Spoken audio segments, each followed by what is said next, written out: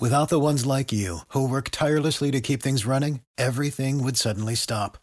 Hospitals, factories, schools, and power plants, they all depend on you. No matter the weather, emergency, or time of day, you're the ones who get it done. At Grainger, we're here for you with professional-grade industrial supplies.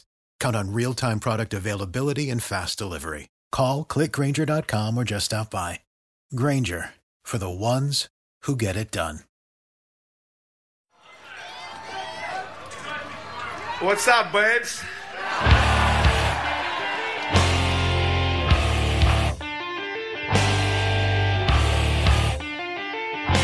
And as the puck drops, the words that DC fans have been waiting to hear since 1974, the Washington Capitals are the 2018 Stanley Cup champions. It's not a dream. It's not a desert mirage, it's Lord Stanley, and he is coming to Washington.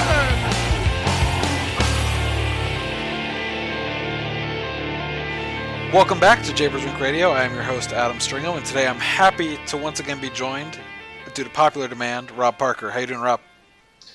Good, Adam. I guess when it rains, it pours. Nice to be back. Yeah, we went about a year without you being on, and now we've got you on twice in less than a week. And today we're going to do some rink wraps. So we're not even having you on for like a special topic. This is just a general year-end review podcast. So thanks for coming on.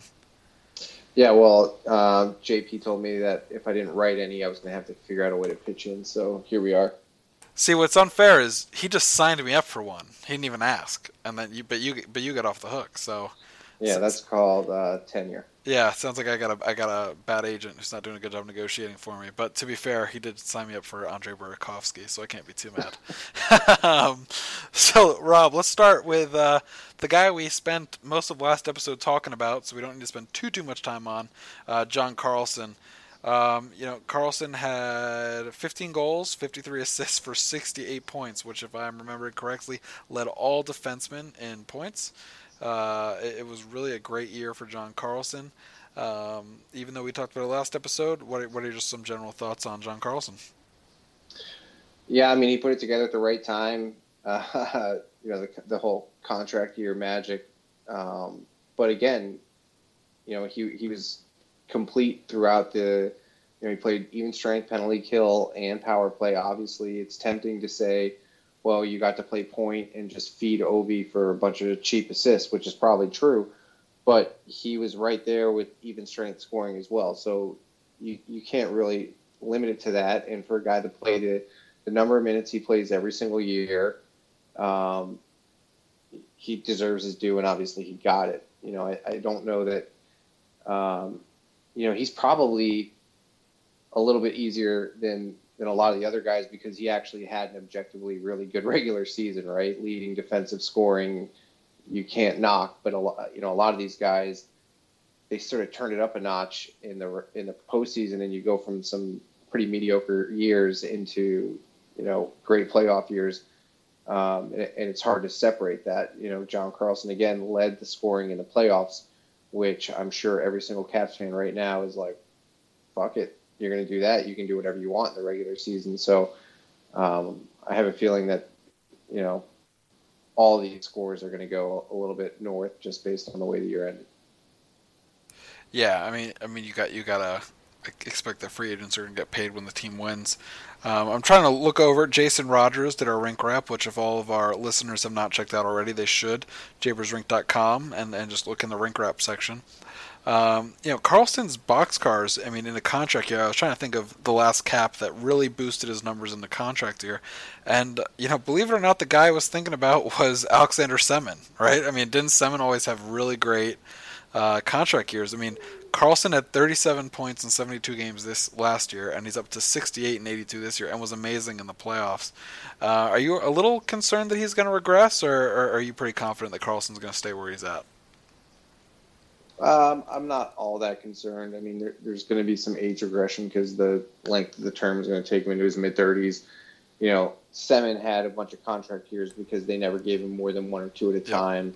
So, it felt like he was always on it. I don't get the sense that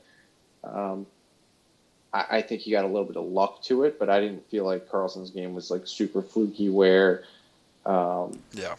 you can't count on it. And he's a pretty durable player. He hasn't missed a whole ton of time. His game's kind of simple, and as long as they've got the forwards up front to make you pay, like his game is all about getting pucks to the forwards or getting pucks to the net. And if you've got guys that have finishing talent, which the Caps obviously have, he's going to continue to pick up his points. So, now they can figure out, they don't have to worry about paying him for these points again. They can juice him on the power play. And it's pretty nice to be able to look at him and say, he would be the number one on most teams if the Caps want to kind of shelter him a little bit and not put him on the top pair. They've got Niskanen and Orlov. So I think he's in a good spot for them to find a way. He's versatile, again, power play and penalty kill. So, I think he'll find a way to contribute for the majority of that deal. He's a pretty smooth skater and hasn't taken too much punishment yet. Yeah, I think there's a lot of good stuff to look at. Again, Jason did a great job kind of pointing out how the Capitals used Carlson in all three strength situations, right? They used him at even, power play, and shorthanded, which is actually pretty rare. So kudos to John. The guy got paid 8 times 8. He's going to be a big part of this team moving forward. And, I couldn't be more happy for him. And any issues with the contract, whatever, they won the cup, right? So I don't really have any more thoughts. I don't know. 8 years. 8 years is a long time to say whatever they won the cup was. Is it? After waiting 40 plus, I feel pretty good with 8. Dude, you haven't been waiting 40 plus. Okay, with the franchise waiting, I've been waiting for 27. Okay. Yeah, I don't know. If it does start to go bad, then it won't look good. But he has a limited no trade anyway. It's not. It's from the. They could still deal it. Right, exactly. And there's always someone to take it. Exactly. There's always someone to take it. They were able to get someone to take Brooks Orpik, right? So let's give them some credit. And Brooks Brooks. You know what? That's a good point. And that's the other thing. Have you noticed that teams are able to get away from these awful contracts that seem completely unmovable? It's crazy to me, especially when we look at hopefully Carlson will still be good, that it won't matter. But with another expansion coming with Seattle, they've got to be willing to take on some of these bad contracts too, right? So I think it's going to be really interesting to see what teams do, especially with the lockout coming. You got to imagine we're going to have some compliance buyouts again. Again, not that Carlson's going to be someone, just talking in generally about how teams get out from bad contracts. I think it's going to be pretty interesting. You don't have to worry about it. I think, figure out that day later. But I think fans worry more about the out years than GMs, and it looks like so far the GMs have been right about it. Well, or the GM's going to be gone. It's going to be someone else's problem. Well, either way, but there's always someone to take it off their hands. Yeah. They're right either way. Yeah, you get fired if it doesn't work out, but even if it does work out, you get to move the guy at some point and say, whatever, we'll deal with it, and it always works out that way. So pay the guy to, like my point, the other day, pay the guy to keep the band together because this team is super competitive. All right, on a scale of 1 to 10, what are you giving John Carlson and his superior play and especially amazing playoff performance? Honestly, his regular season was probably a 6. Yeah. Maybe a 7. He wasn't that far off. Obviously, the boxcars jumped, so you can give him some, leading the league and scoring is not to be expected, I don't think. And then the playoffs, he was great. But again, there were some questions asked defensively. But that's, his game is his game, and he scores a lot, and he's a righty. So, that's a valuable commodity, and you kind of got to take what you get. So probably put him at a 7.5 or an 8, just because the playoffs was great. And if you can show up at that point, he legit did make some huge plays. And, regardless of the error, some of those goals are pretty huge. Yeah, it's a shame that his prettiest goal came when the Capitals lost in Game 1 against Vegas, right? That beautiful little spin play by TJ Oshie got Carlson right out in front. Marc-Andre Fleury doing Marc-Andre Fleury things, being way. That was like a half puck width from going the other way, odd man rush, and he just managed to capture it. It worked out perfectly. All right. Yeah. And then of course Ryan Reeves got away with his cross check of Carlson in the back. So really, it all worked out pretty well. So I'm going to agree with you. I'm going to give Carlson an 8. or maybe even a 9, because while his regular season was above expectation, I think it was actually more above expectations than maybe it was for you, just because I didn't think Carlson would be that good of a point producer in the regular season. I remember Manib and I did an in-depth analysis of the Capitals power play. I guess it was like 3 years ago. We watched how the Capitals scored all of their goals on the power play, and it was we were trying to compare how Mike Green versus John Carlson did it, setting him up top, and Carlson just always couldn't get the puck in Ovi's in the right spot, right? He was always a bit too far forward or a bit too far back, and he developed that. He's worked on it. You'd imagine feeding the puck to the same guy all the time. Eventually, you get it right, and he has. Ovi's the best goal scorer, and it's not always the easiest thing in the world to get that guy the puck where he wants it, and Ovi does great, and Carlson has shown that he is more than capable of being a valuable asset both on the power play and during even strength. So let's move on and talk about a guy who I think there's a lot more debate about how valuable he really is on the ice, maybe not off the ice, and that's another free agent in Jay Beagle. Real fast before I ask you anything, Rob, I just want to give great kudos to our team at Japers Rink that was very wise in putting all the free agents at the beginning of the rink rep process to make sure that they were still relevant. So nice job, guys. Rob, what are your thoughts on Jay Beagle before we talk about whether he's coming back or not? He is what he is. He's reliable.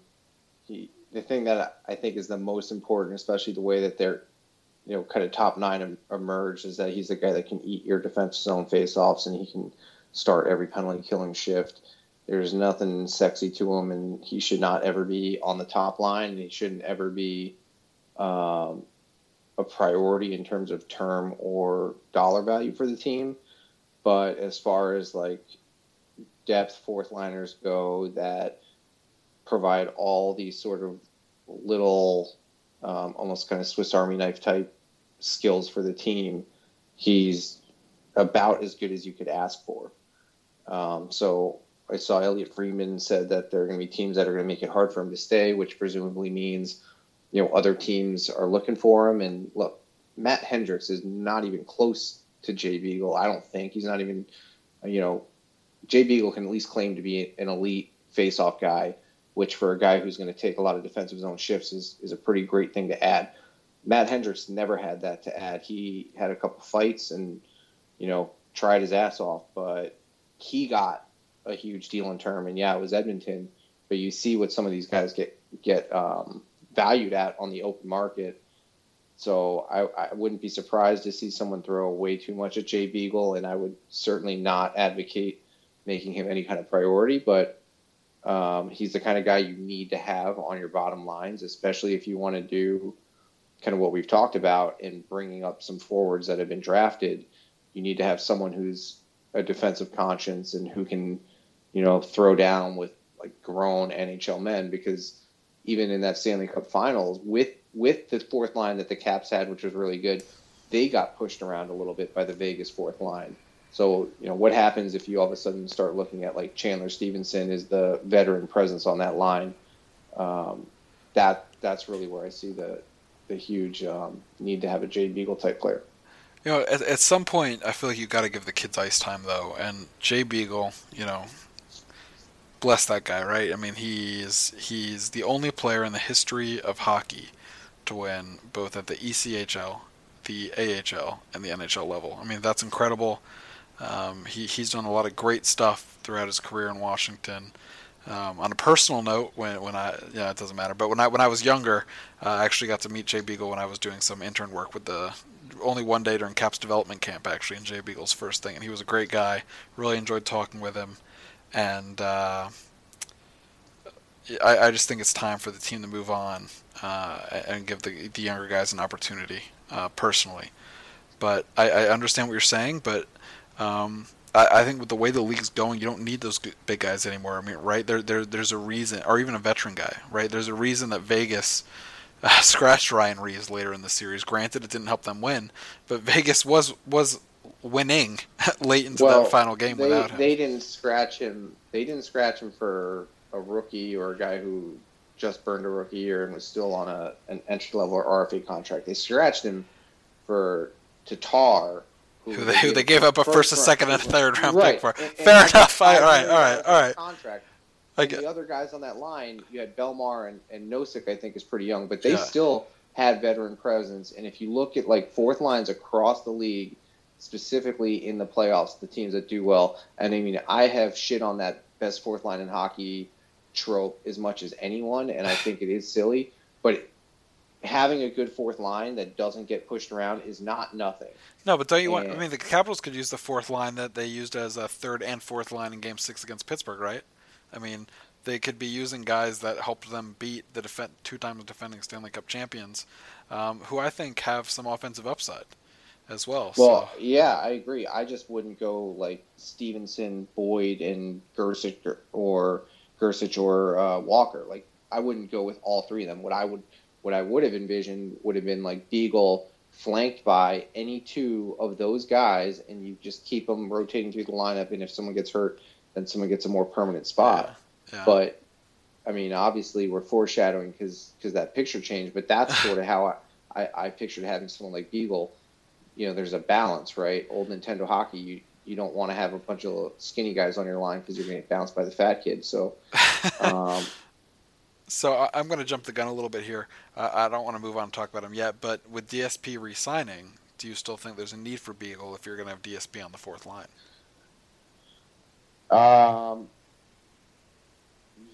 The face-offs and the penalty killing make me say that there would be, I don't know if it's a need. That's probably too strong. But some value there. But there's definitely some value there, yeah, which is why I would have preferred to have the veteran center on the fourth line, because, you know, are you really ready to roll in and say that Chandler Stevenson's taking all your big defensive zone draws? They did have some big articles about that, right? I mean, I believe there was an article right before the end of the playoffs, and this is 100% me just extrapolating here, that they were saying that Beagle was taking more risks in the face-off circle when Stevenson was on the ice with him because he thought Stevenson was good enough at the draws that it wasn't a big issue if Beagle got kicked out.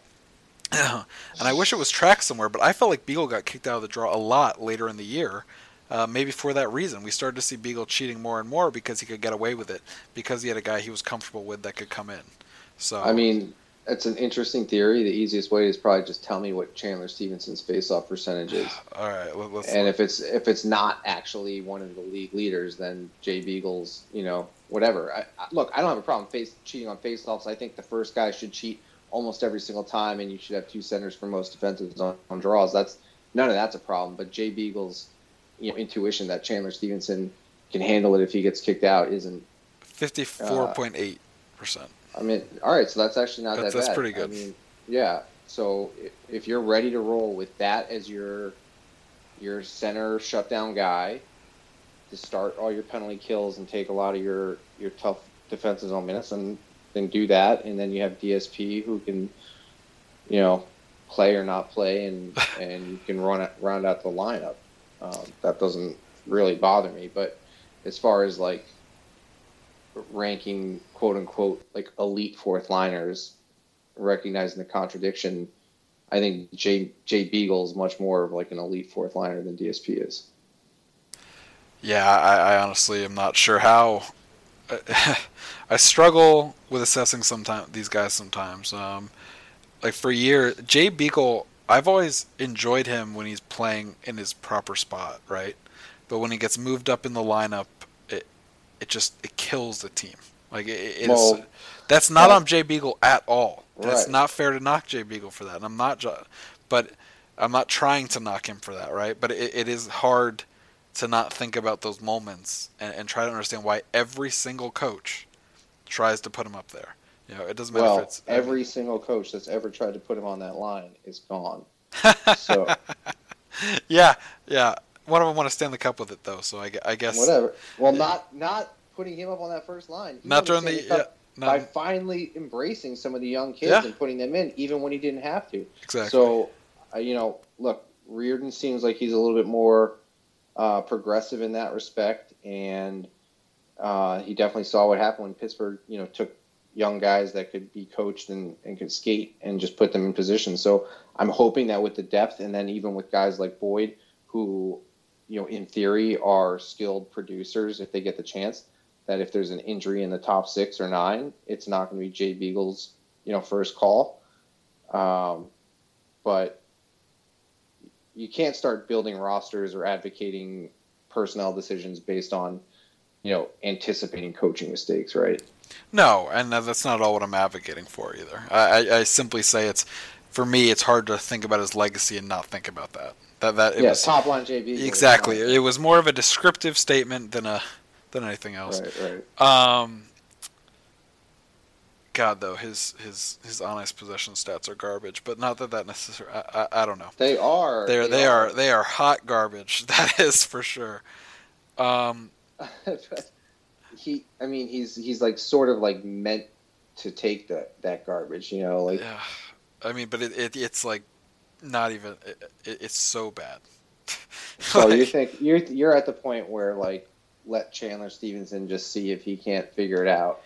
Yeah, I mean, what's the worst a bad fourth line can do for you? Because I trust Stevenson on the. So let's say you have Stevenson taking the draws on PK2. You've got Backstrom on PK1. So you're going to put Backstrom out on first penalty killing unit and first power play as the regular. No, I mean regardless of what he does on the power play, on the regular, you're going to want Backstrom taking that first penalty killing unit minute. Wasn't he usually last year? I mean, I didn't think he was a regular first draw every time he was. No. But I mean, if he had been out there, that's it's weird. I might be one of the guys. Like, I feel like the teams generally, like the different power penalty. Obviously, for power play 1 and power play 2, there's a big difference. For PK 1 and PK 2, I don't feel like they're quite as different, right? Because your goal is like to continuously switch. Well, yeah, but who's taking the first face? The first draw. I mean. You'd have to look at the numbers, right? Maybe if it's on the right side, left side, maybe you feel a bit differently. I don't really ever want Backstrom to have to be the first go-to guy on the penalty kill. Maybe put him in like the third rotation. Because you don't think he's that good at the face-offs, or? Because I remember that Pavel Datsyuk broke a foot blocking a shot on the penalty kill, and it cost the Red Wings a Stanley Cup. Like, why? It's a low-skill service to the team. Why would you put your high-leverage players in that position to just eat pucks and burn energy for no reason? Well, we'll put Travis Boyd out there or something then. Like, yeah. I mean, that's fine with me too, man. I don't have a problem with that. Who's the guy that's going to win the first face-off and burn your first 20 seconds? Yeah, if it's not going to be Jay Beagle, I think Chandler Stevenson could do it, or Tom Wilson isn't going to take the draw, but if you can get it towards him, he does a pretty good job of bowling his way through. If he's not going to fan on the clearing attempt like he did in one of those early round playoff games, but. Right. Well, like DSP did in like 3 of them. But like DSP did on the game-winning goal in Game 1 of the Stanley Cup Final. And I think the game-tying goal in the second goal in Game 5, but whatever. It doesn't matter. Just win, baby. It doesn't matter. Yeah. All right. But what I'm saying, that's where Beagle comes in. Those are this strategic moments in a game where you need someone who can go in there and win that draw. And if you think Chandler Stevenson's ready to take that job, then fine, because putting Beagle and DSP back into that fourth line is just going to block the path forward for a bunch of kids where it's about time to figure out whether or not they've got any NHL talent at all. Like, it's time. Well, right. Like, give them a chance. Yep. We really should move on, though. So I want to give Jay Beagle a number, 1 to 10. Where are you going? Like 6.5, I guess, for the playoff bump. I mean, he is what he is. He didn't. I'm giving him a 6 too. That's what I felt. You and I are actually on the vast low end. Jay Beagle, it looks like the highest response was an 8, then a 7, then a 10. My God. Wow, there's a little Stanley Cup bias, I'm sure. Virulent thread of people believing that Stanley Cups mean 10s. Yeah. And I do know that for years on the Raps, the comments have been, well, if the Caps win the Cup, then this guy's getting a 10 next year. So going back to when I was still in there. Yeah. Let's talk a little bit about Michal Kempny, who is a guy that Brian McClellan went out and said the priorities for free agency were to re-sign Carlson and re-sign Kempny, and then and re-sign Wilson was the third one, if I'm recalling correctly. Maybe not in that order. So what were your kind of overall thoughts on Kempny? The guy made a couple garbage plays during the playoffs, but more than made up with it with some great plays as the postseason went on. Yeah, he's a tough one to evaluate, I think, because there's not a lot of track record, and he obviously, you don't want to punish him for the fact that Chicago apparently made a mistake, right? And say, well, you were like a healthy scratch on a team that didn't make the playoffs and frankly needed all the defensive help they could find. And like, it's tempting to say the Caps revived you and they, put you in a spot to succeed. But at the same time, he did it, right? He stepped up and he played really well and he succeeded. And you look at that and you're like, well, what's it worth to have a smooth skating top four defender that can balance out your new $8 million guy? And, there's some value there. And I think that his camp probably sees that. And this is probably his first, real shot at any kind of payday. So you can't begrudge him. But you also look at it like, dude, you just got dropped into a great situation and you had it handed to you. And frankly, his boxcars weren't there. He wasn't producing a whole lot. He just, skated and made the first pass and did a lot of those little things that are important for defensemen, but aren't the kind of things that get you paid. So, I've heard him say nice things about Reardon and it was a good fit and all that. And yet the contract's not signed. So, he fit in and he was the perfect addition they needed at the time, but let's not be crazy and go all in on a guy with such a short track record when, there was so much support around him. Yeah, I'm thinking I wouldn't want to go above 2.5, right? With Kempny?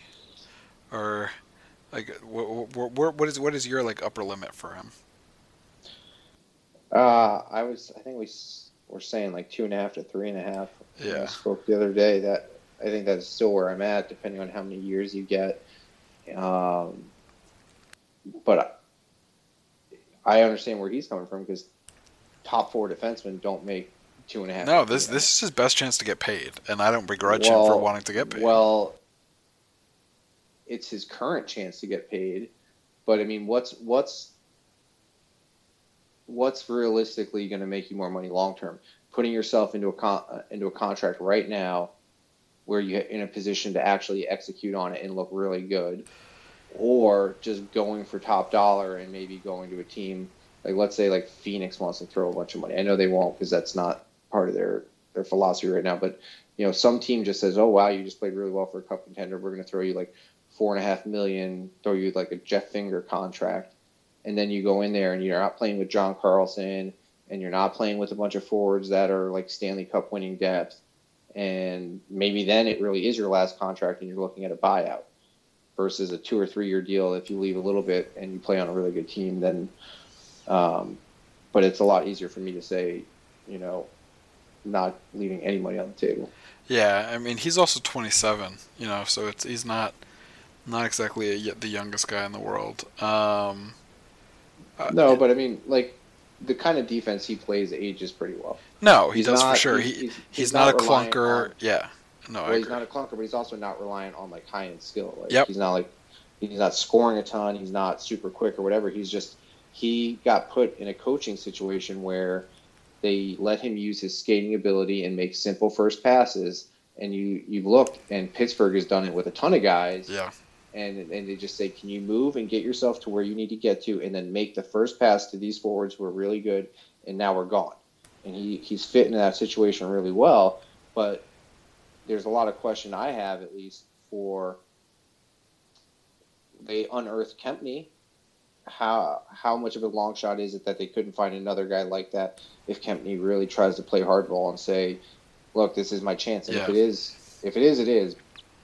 But, JP was saying about John Carlson, there's a point where it makes sense to walk away. That's definitely true for Kempny, right? Yeah. I was just thinking about what you were saying kind of about it's not pure skill that kind of gets him through. He's more on that Matt Niskanen style of he's got upside, but it's not with flash, and he's not going to go coast to coast, right? on the opposition. But unless it's the Philadelphia Flyers. Well, yes, exactly. I guess I should be clear. And I believe Matt Niskanen, his quote about that goal was, "I looked to pass it 4 or 5 times, but they kept getting out of the way." I think it's kind of what he said about it. So, in case our listeners don't know what goal we're referring to, just Google Matt Niskanen Flyers. But that I was really happy that the Capitals got Kempny. I thought Brian McClellan had his best trade deadline this year. Not just because the Capitals ended up winning the Cup, but at the time, they were able to get 2 solid defensive players that can move the puck. It was they didn't go get a Mike Weber or one of those type guys. They went Tim Gleason. They went and got somebody who could actually threaten offensively and move the puck well. It was the kind of player that they had been scratching in the playoffs in previous years to put clunker's not the right word, but I'm going to keep using it. Like one of those clunkers, guys that ended up not even being in the NHL the following season. So. Yeah. I think. Why wouldn't they have just played Nate Schmidt over Weber? Yeah, I know. Maybe if they'd done that, we would be talking about a back-to-back situation or something. Who knows? But all in all, Brian McClellan did a great job going out and getting Michal Kempny and also Jakub Jurabek, or Jacob Jurabek. I'm not going to pretend to get that one right. I still call Vrana Jakub sometimes, but. It just worked out great for the team, and they gambled by getting 2 guys for not a lot of money, and Kempny was the guy who really had to battle for that spot, and he earned it. It could have been him or Jurabek, and it was clear that Kempny was the guy playing better with the Capitals, and that is why he is hopefully going to be here for a few more years. So, Rob, I'm going to give him a 7. I didn't really have super high expectations for him. I thought he'd be good, not great, and he was super reliable, and I don't remember what game it was, but besides that one egregious turnover that almost cost the Capitals a game, he did great. I would give him, it's got to be at least an 8, just because of the context he came in. I would have had 0 expectation. If you tell me that they gave up a 3rd-round pick for a dude who was being scratched by Quenneville on a team that needed cheap help, I would have been like, there's no way this guy can play. And he came in, and not only could he play, he was a crucial top 4 defender. So, 8 easily, 8.5 maybe. Even that feels like it's cheating him, because what more could you have expected a guy who was a healthy scratch that came over for a 3rd-round pick? I don't know. The advanced stats crowd was all about him heading into it, so they actually were. Funny. It's funny that Chicago would have missed that then. Yeah, it really is interesting to kind of see that kind of stuff. Because aren't they one of the darlings, right? Well, I don't know. This is the same team that gave Brent Seabrook a lifetime contract, so. Right, and then they're going to go out and sign Jack Johnson to 5. Yeah, that's Pittsburgh. I don't think I was going to ask you about that at the end, just kind of wrap it up. But I don't think that any, we look at these teams, we talk about the analytics darling teams, but teams just go do stupid stuff. Would anybody that was really into analytics have told you that it was a good idea to give Jonathan Taves the same exact contract as Patrick Kane? That one-time 30-goal scorer, Jonathan Taves. Is this really a guy that's worth the amount of money they're paying him? Did anybody ever think he was going to be worth that amount of money? I get you got to pay your guys when you win, but they've essentially locked up that franchise. In my mind, they're not going to get close to winning. They did this sort of Parisi and Suter type of deal where they were like, well, we'll just normalize it and give you guys the same contract. But, I think that there's probably too much of a premium that Taves is getting for intangibles, being good at defense and being super serial. Yeah, I saw it, but what I think it was guy Christopher Watkins, we've had on the show a few times, Yolo Pinato on Twitter. He had some great seasons recorded for Taves, and I'm going, there's no way this guy was ever this big of an impact defensively. And maybe I'm just misremembering because I look at his offensive stats and laugh that he got named one of the top 100 players of all time, and Malkin didn't. But it's just kind of incredible to look at how things go on. So Jonathan Taves is a great human being and a a very good hockey player, and Patrick Kane is a bad human being and an excellent hockey player. And with that, let's move on to a guy who appears to be a at least good hockey player and a very good human being, Devante Smith-Pelly, who the Capitals just re-signed for a 1-year, $1 million contract, despite the fact that he could have gotten a hell of a lot more on the open market. We already talked about it a little bit, but kind of what are your thoughts about DSP coming back? I mean, the price is right. That's fine. The thing is, when they got Orpik out and then they hadn't signed Carlson, they were looking at like $21 million in space, and then they signed Carlson, and they still had so much money that even with Kempny and Wilson, you look and you're like, they've got space, and they don't. I'm glad that McClellan looked at it and was like, well, let's use it. Let's try to load up this team as much as we can and not give term out, because they're going to have to start re-signing skilled players, starting next year. But again, I guess my question is, what's the vision for that fourth line? Because if it comes back and we've got 2 of the 3 spots on that line are veteran spots, and then you've got Stevenson, I would presume would get that third spot. You've got 3 young guys who don't necessarily need to be in the NHL the entire year, but I would like to see them get some looks. They're going to have new contracts coming up as well, so you may as well figure it out. And kind of the point that we were talking about the other day again, if you're going to draft these kids in the late rounds that are slow to develop and they're late bloomers and whatever, if you're not going to even get them developed to the point where you know what you have and you're going to keep them before they hit that, late RFA, UFA period, then what's the point anyway, right? You need to know what they are now so that you can figure out whether you got a diamond in the rough or you just got a replacement level player with some nostalgia tied to it. Yeah, I think that's a good point. This is off the cuff, not well researched, but I remember a guy like Joel Ward who was good in the regular seasons and probably better than DSP was, but the Capitals paid a lot of money to get him after that, right? To get a guy who had proven that he could be good in the playoffs, and the fact that DSP is coming off of a 7-goal postseason, right, and is only going to get paid $1 million, it's a little shocking to me. Honestly, because teams generally are kind of like dumb about this, right? If a guy has a really hot run and it happens, in May and June rather than in January and February, that usually gives you like an extra $1 million to $1.5 million a year. So I think this is a pretty good contract for the Capitals, honestly. Granted, DSP had to kind of try out last year, but he ended up doing well, and he's not the best guy, but he's loved in the room. And if the Capitals in the past have paid a guy $5.5 million a season because of what he does in the room, I don't see any issue with paying a guy $1 million to maybe do that same thing. No, right. The price is right. Whatever. It's not going to hurt him or hold him up. Like Joel Ward was a regular, not fourth line player. He was in your top 9. He was on a regular penalty killing spot, and he put up 13 points in 12 games the year before the Caps signed him.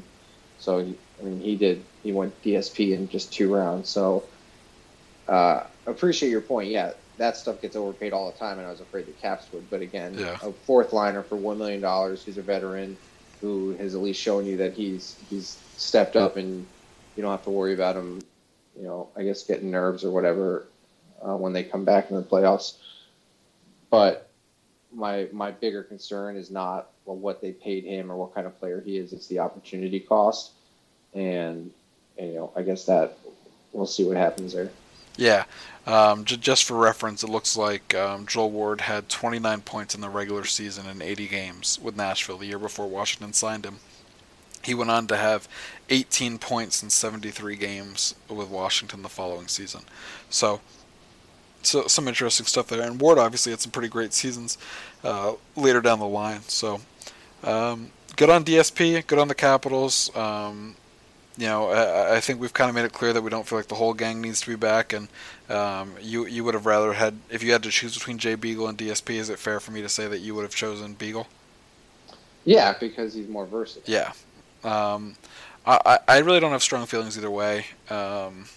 I don't know why. Well, DSP's a lot. DSP can bring that postseason, and he's also a lot younger, right? I mean, it's Yeah, you're still in his RFA years, right? Yeah, so it's really interesting to think about it that way, because I don't know why it is, but I just never would have guessed DSP was 25 years old.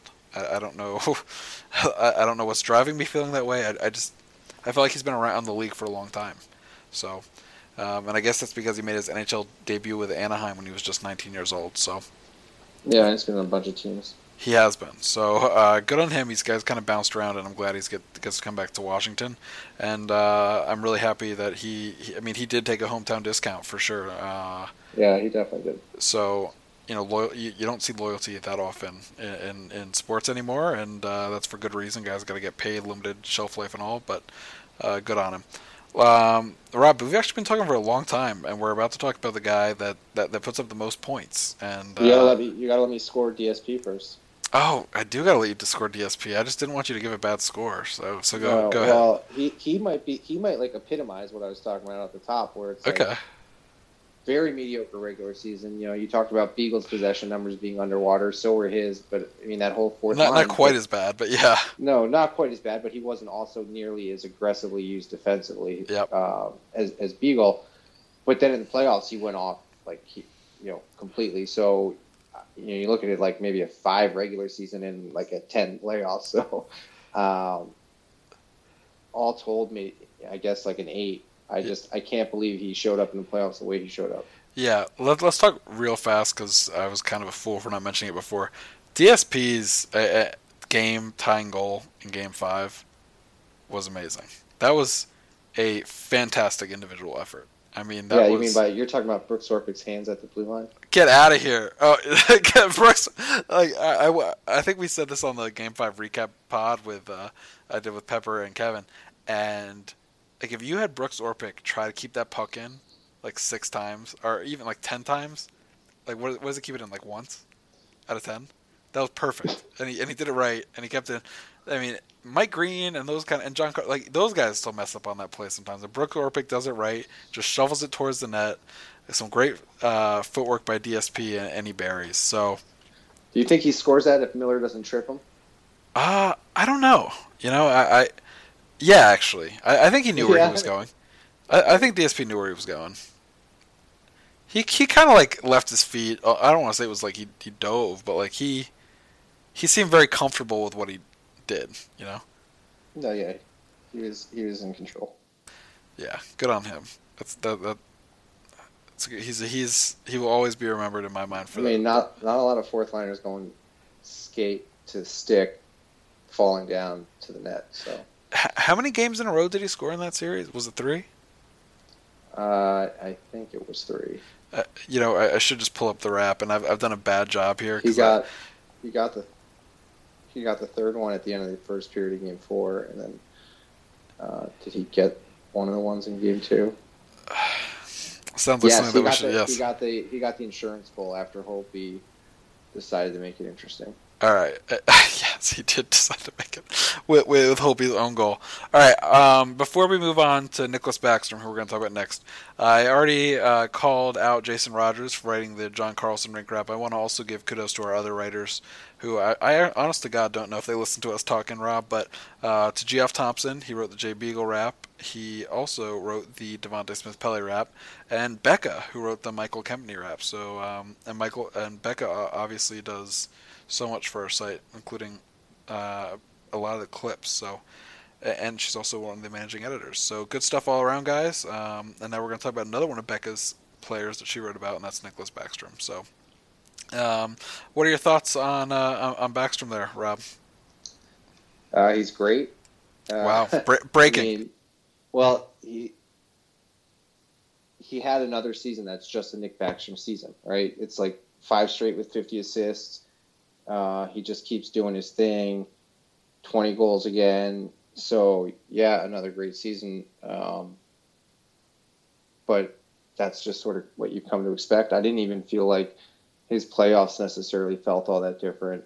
I know that he also had been tagged with some of the, unable to perform in the playoffs kind of criticisms, but I felt like his game was pretty much the same. They got a little bit more lucky on some of the bounces and some of the goaltending wasn't just quite as absurd as they've seen in the past. So it really did feel like just, his game all the way through the year, and just got a little bit more rewarded for it. But it's crazy to me that you look at it and he's done all this, and I'm still like, yeah, that's just what his season is, Yeah, and like he started the year really slow, right? I mean, didn't he just kind of crawl out the gate?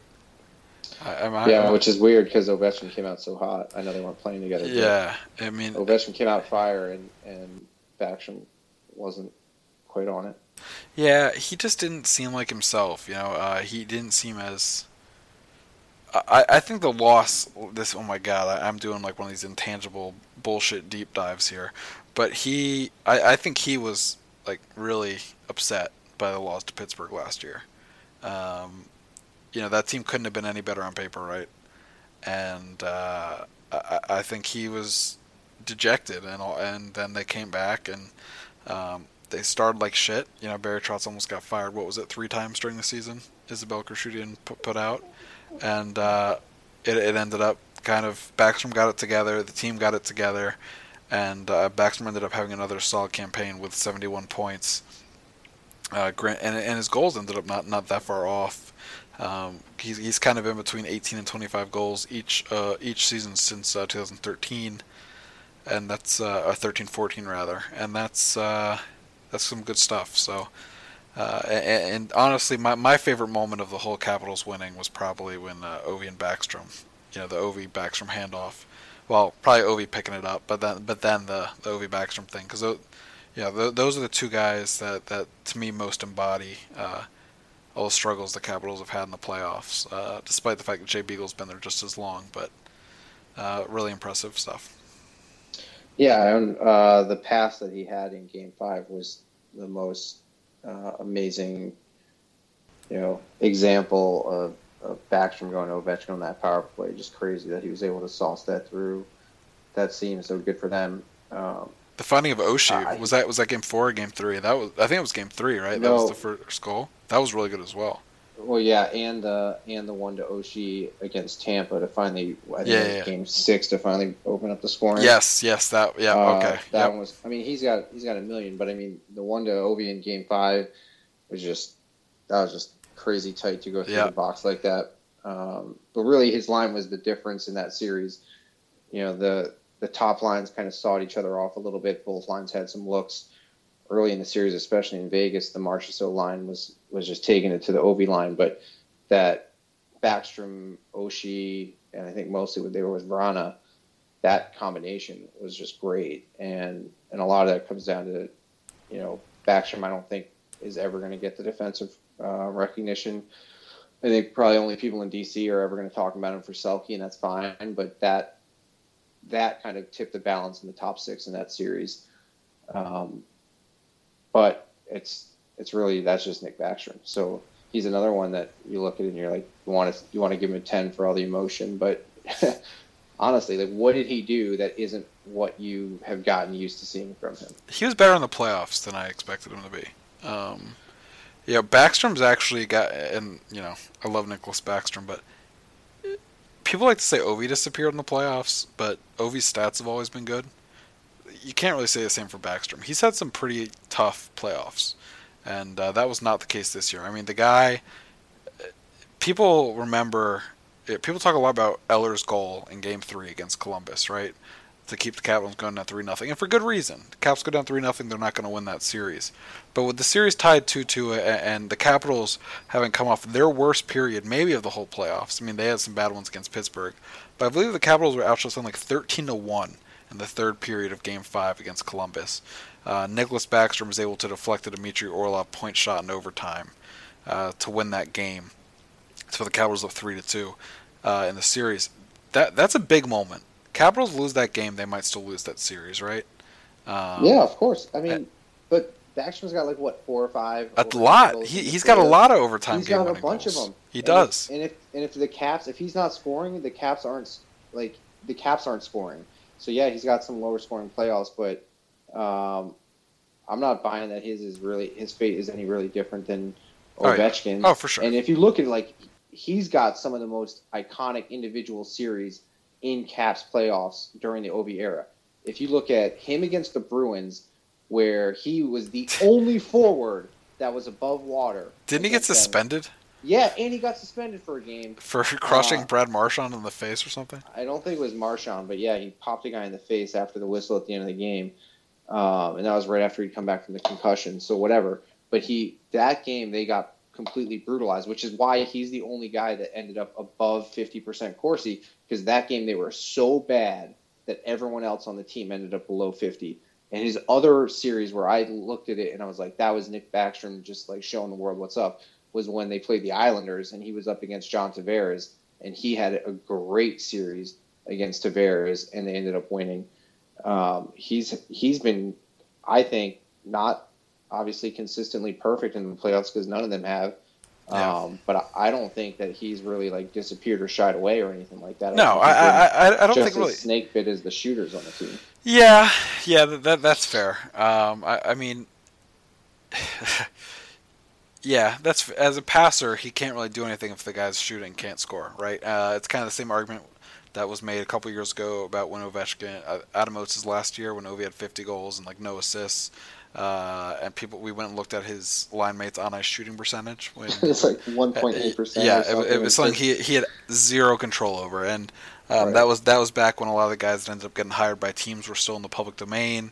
Matty Peffer had his expected goal stat based upon where guys were shooting from, and I think Marcus Johansson had like 10 less goals than he was forecasted based upon where he was shooting from. So that kind of stuff really did add up. But Backstrom, I mean, it's hard to, thinking back, I mean, the Capitals were missing him they missed him for a lot of games, right? They didn't have him for Game 6 against Pittsburgh, most of Game 5 against Pittsburgh. They did not have him for 1 and 2. 1 and 2 and 3, right? Didn't he sit for game? Or was he back for 3? I think he didn't come back till they lost, right, against Tampa. Yeah, I think you're right. So then they came back and. The Caps couldn't win, and then it all kind of ended up working out well.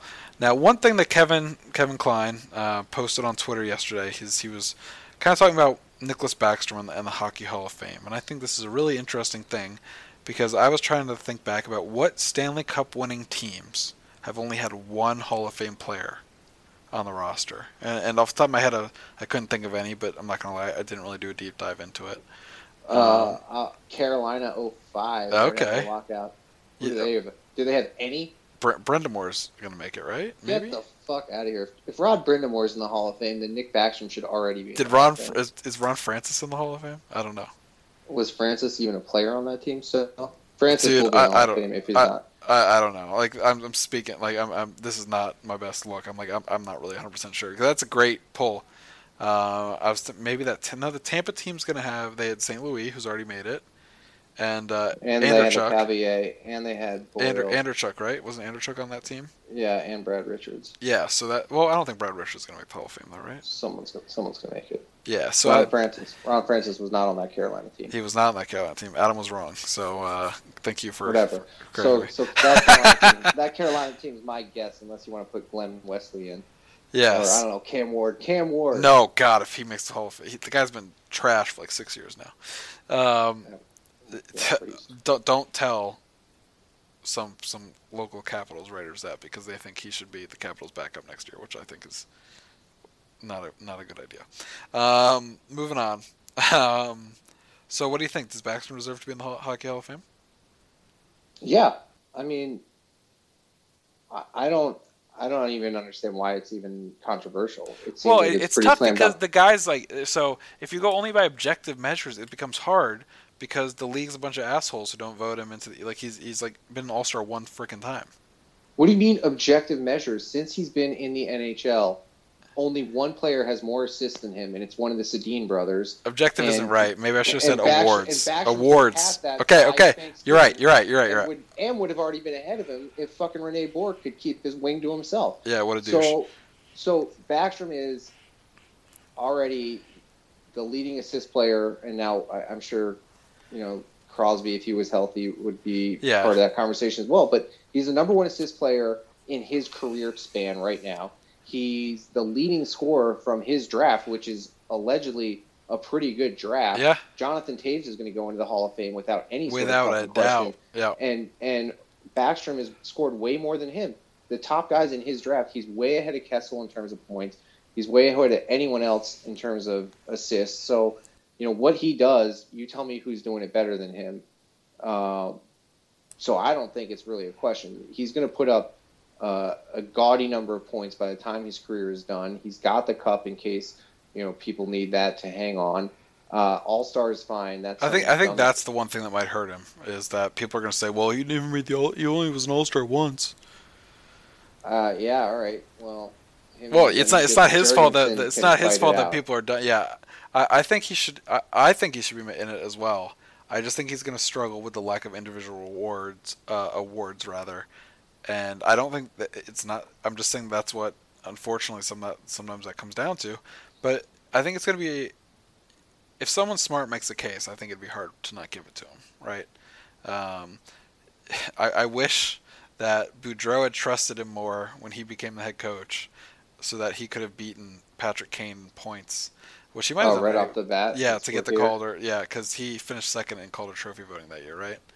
That was that year. Chicago had both Taves and Kane as rookies, and Backstrom ended up finishing second between Kane and Taves for the Calder Trophy.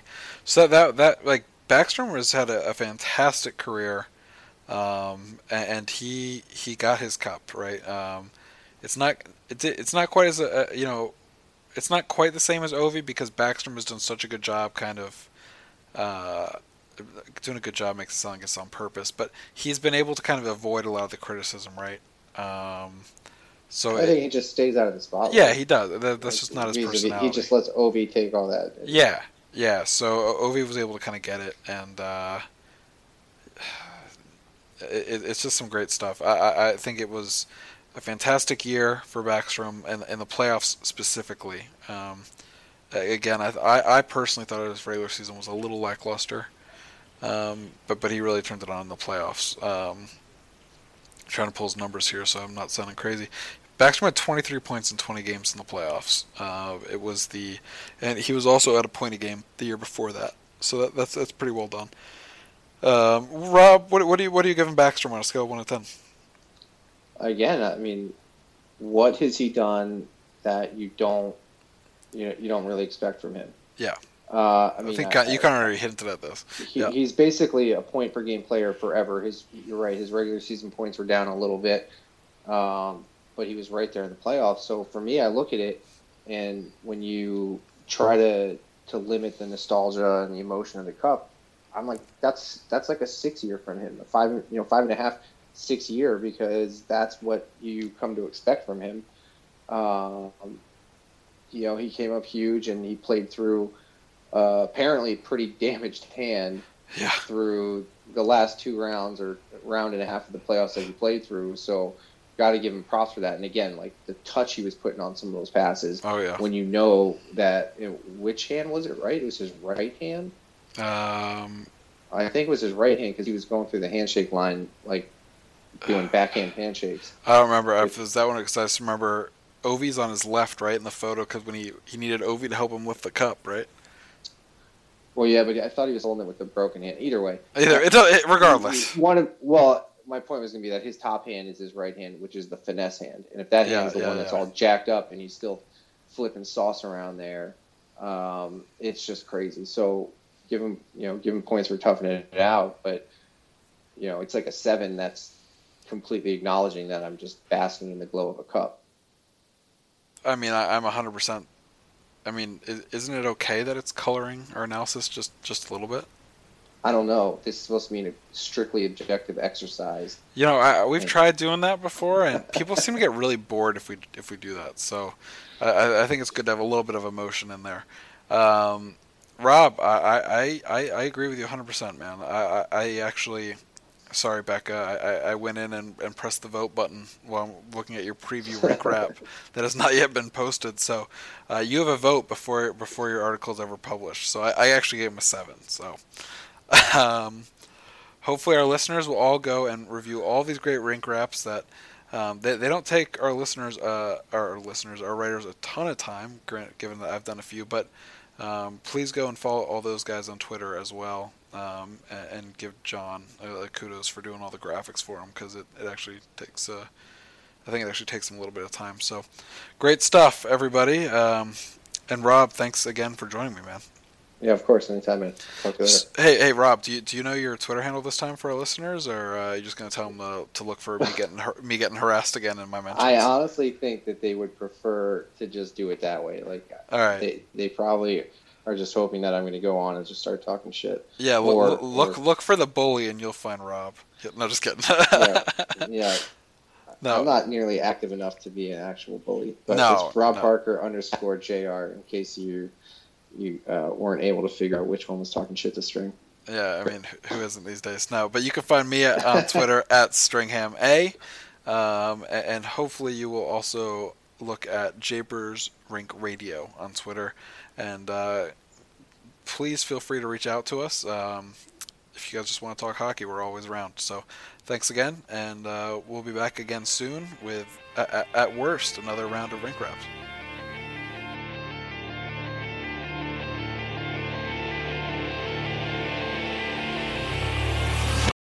Without the ones like you, who work tirelessly to keep things running, everything would suddenly stop.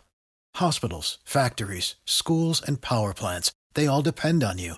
No matter the weather, emergency, or time of day, you're the ones who get it done. At Grainger, we're here for you with professional-grade industrial supplies. Count on real-time product availability and fast delivery. Call, click Grainger.com, or just stop by. Grainger, for the ones who get it done.